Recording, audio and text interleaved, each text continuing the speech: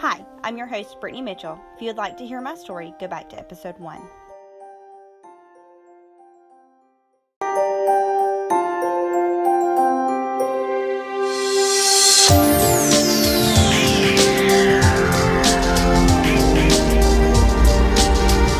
When I first started looking into how essential oils were used in the Bible, I only realized that frankincense and myrrh were mentioned. The further I got into my studies, the more I realized how wrong I had been. Today we're going to cover a few references that really stood out to me and why. So let's start off with what essential oils are from a biblical standpoint. So in short, essential oils are the lifeblood of a plant. They provide the plant with natural defenses against predators and diseases. In the human body, they work to support our overall health and well-being. A good illustration of this is if you crush a plant, you get the liquid of that plant on you, and this is the liquid that becomes an essential oil minus the water, which is why most are steam distilled. God created plants on day 3. So now let's look at Genesis 1, verse 11 and 12 in the King James Version to get where God created plants.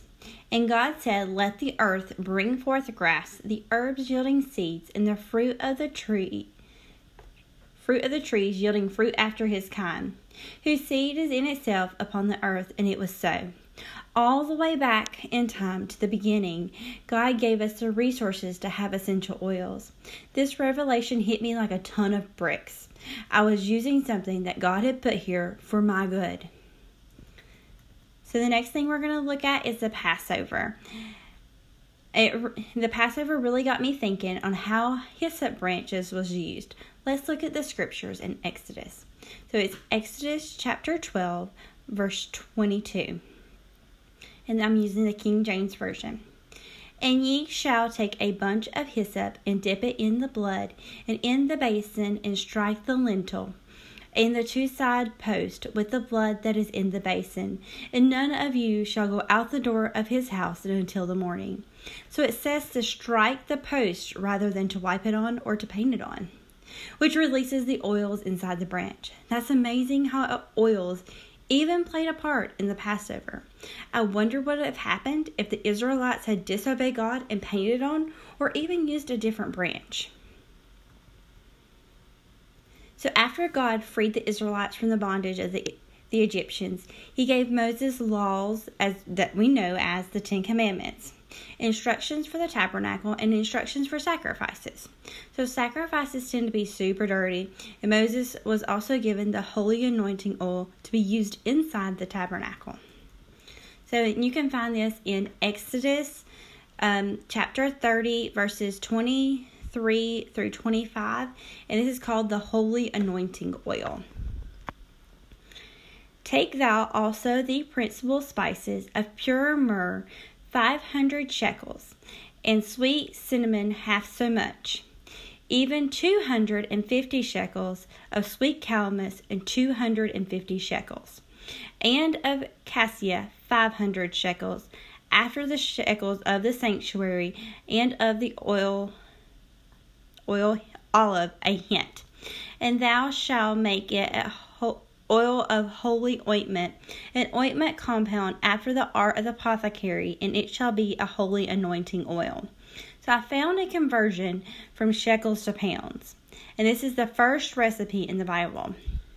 So cassia, 500 shekels each equals about 12.5 pounds. Myrrh, of course, it was 500 shekels, so it also equals about 12.5 pounds.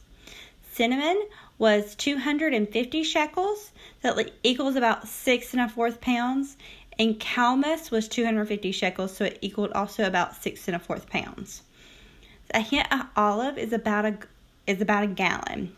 So this makes approximately about 24 quarts or 6 gallons. So like I said before, this was the first actual recipe found in the Bible. If you want to finish reading chapter 30, you will see that the oils that were used for anointing people, the above recipe was only used to anoint Aaron and his sons.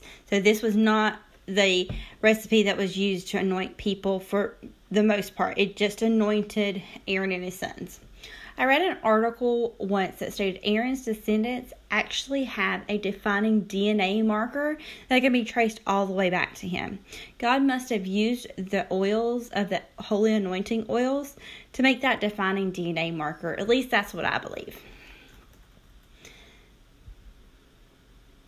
Next week, we will be diving deeper into which oils were used and talked about in the Bible. So check back every Thursday for a new episode, or click the subscribe button to get notifications.